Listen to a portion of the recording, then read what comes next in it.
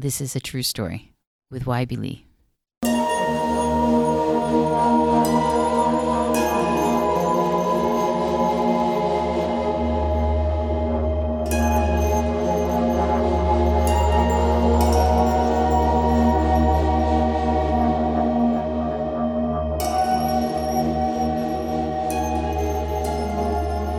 So when I was an undergraduate, I attended a couple of different state schools, choosing the first for its proximity to New York City. I didn't get the Crew Scholarship at Columbia, so I couldn't afford it. So I went to the University at Stony Brook for my first 2 years, thinking that an hour-long train ride was close enough to New York City to allow me to call myself a New Yorker. I think we all know that upstate New York doesn't really count. So after my first 2 years, I went to the University at Buffalo and decided that I wanted to write and, contributed various bad poetry and short stories to the State University at Buffalo Creative Press. But the most interesting story I have comes from my time as a cub reporter with The Spectator. The Spectator was the University at Buffalo newspaper, insert air quotes here. I'm not sure I had ever seen anyone read the newspaper. It was something merely that kind of was in the Union in stacks, and then it wouldn't be. So people were picking it up maybe and taking it to their dorms and their apartments, but I'm not really sure if anyone ever read anything I wrote. Thinking back now, I spent a lot of time in the offices calling myself a reporter of The Spectator, but I'm not even sure if anything had ever gotten printed. Anything that I ever wrote got printed or published. So one of perhaps the only story that I wanted to cover, I went to the editor, and her name at the time, very unfortunately, was Bonnie Butkus. And Bonnie Butkus was kind of everything that I thought I wanted to be. Cool, of course, short hair, the editor, someone in power.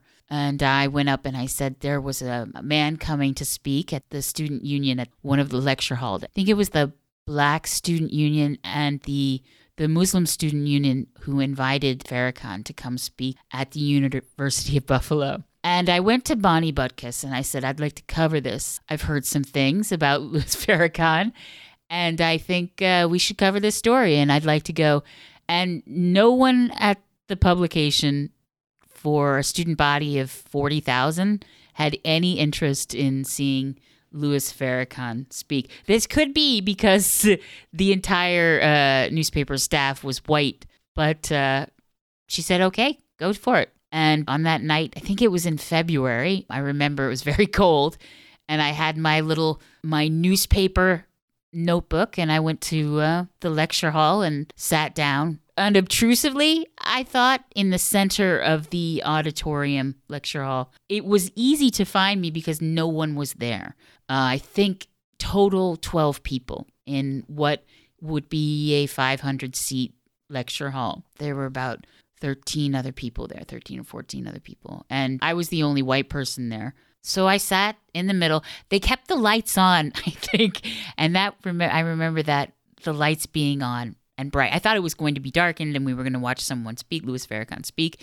So it began, I think, 7 o'clock, 8 o'clock. About 20 black men in suits file out onto the center of the lecture hall and below where the professor would usually speak or the teacher. 20 men walk out, suited up, just dressed to the nines, marching in unison and line the area of the stage behind the podium.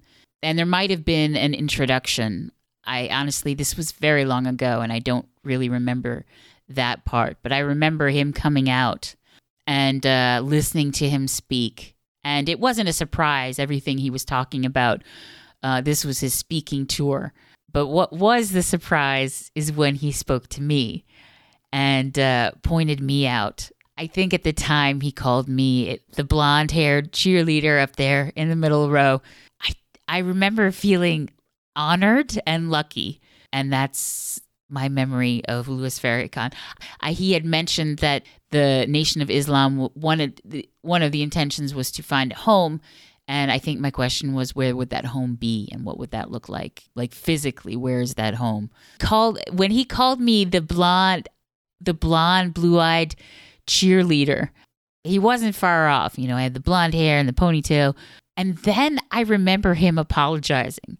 Was it when I was seated and he looked at me and he said, "I'm sorry"? Or was it at the microphone? That part I can't remember. But I do remember not only him speaking directly to me and kind of gesturing to me, but also as a way of kind of being dismissively, "I'm sorry. You know, I'm using you and I'm sorry." But those words did come out of his mouth. So I think maybe I'm the only white person Louis Farrakhan apologized to. Which is weird when now I think about it. That's kind of a cultural, political touchstone that no one else can lay claim to. I wrote up a story about this with his quotes, and I think a quote from someone who spoke before him, if I remember, the announcer, something. I think I might have gotten feedback from the 13 other people that were seated there, and I went and wrote up my story for our editor at the Spectrum, Bonnie Butkus. Did not get published. They did not have the inches for it, for an interview with Louis Farrakhan.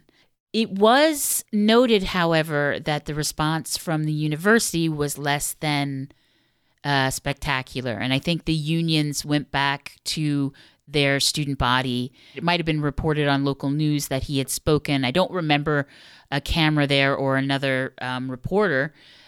It was kind of an embarrassment both for the Nation of Islam and for the university, that their lack of political initiative was kind of an embarrassment. And about a month later, there was a second invitation extended to Louis Farrakhan. He came back and spoke then to a packed lecture hall.